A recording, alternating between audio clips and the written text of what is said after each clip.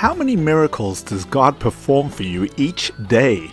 Welcome to the Transformative Daf. My name is Rabbi Daniel Friedman. Today we are on page 90 of Tractate Nedarim, and we learn that for all the blessings and miracles he shows you, there are so many more that he performs behind the scenes that you're not even aware of. Welcome to the Transformative Daf, and thank you for being my chavrissa today. I like to begin with a story. Achitophel was a trusted confidant of King David, until one day when he decided to jump ship and join Prince Avshalom's rebellion. He immediately became the chief advisor to the prince and marched with him into the capital, Jerusalem. Upon their arrival, they were greeted with open arms by Hushai, a leader of the city, who told them that the time was indeed ripe to overthrow the king. Sitting down in the war room, Achitophel meticulously explained the plan of attack upon David's army, which appeared to be foolproof. Unbeknownst to the invaders, however, Hushai quickly sent word to David's generals to move the king out of harm's way. When the time came for the attack, Achitophel couldn't fathom how the king had eluded capture and concluded that the divine favor was clearly on David's side. Realizing he had picked the wrong team, he went home and hanged himself. Today's daf discusses at which point the husband annuls his wife's vows. Let's look at the Gemara.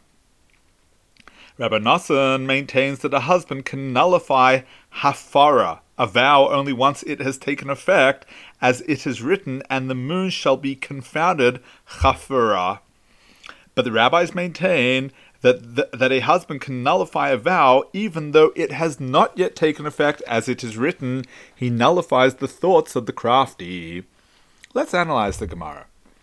The original meaning of the verse in the book of Job is that God nullifies the thoughts or intentions of the wicked. Commenting on the verse, the Malbim cites the story of Achitophel and explains that oftentimes heaven thwarts the plots of the wicked without the righteous even knowing that the forces of evil were ever out to get them. David was told to start traveling, so when the planned attack came, he wasn't present. That's how the Almighty deals with the plots of the wicked. He simply removes the righteous out of harm's reach, such that they never even realize that they were in harm's way to begin with. How many times a day do you thank God for promoting goodness and blessing in your life?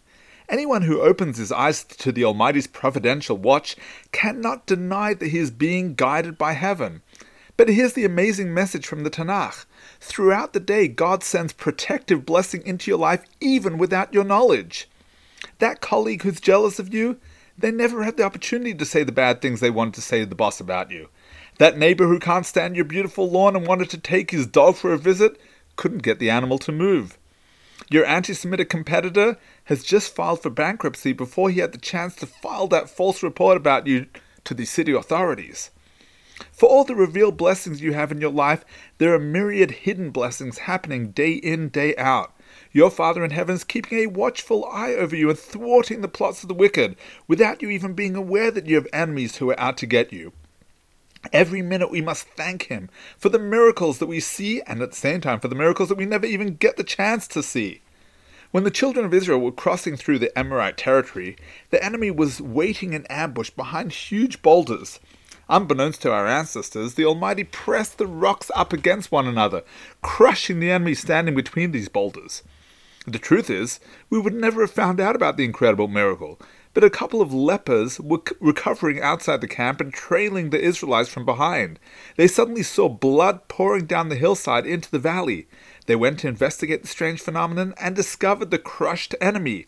They sent word over to Moshe, who immediately understood the great miracle God had performed behind the backs of the children of Israel.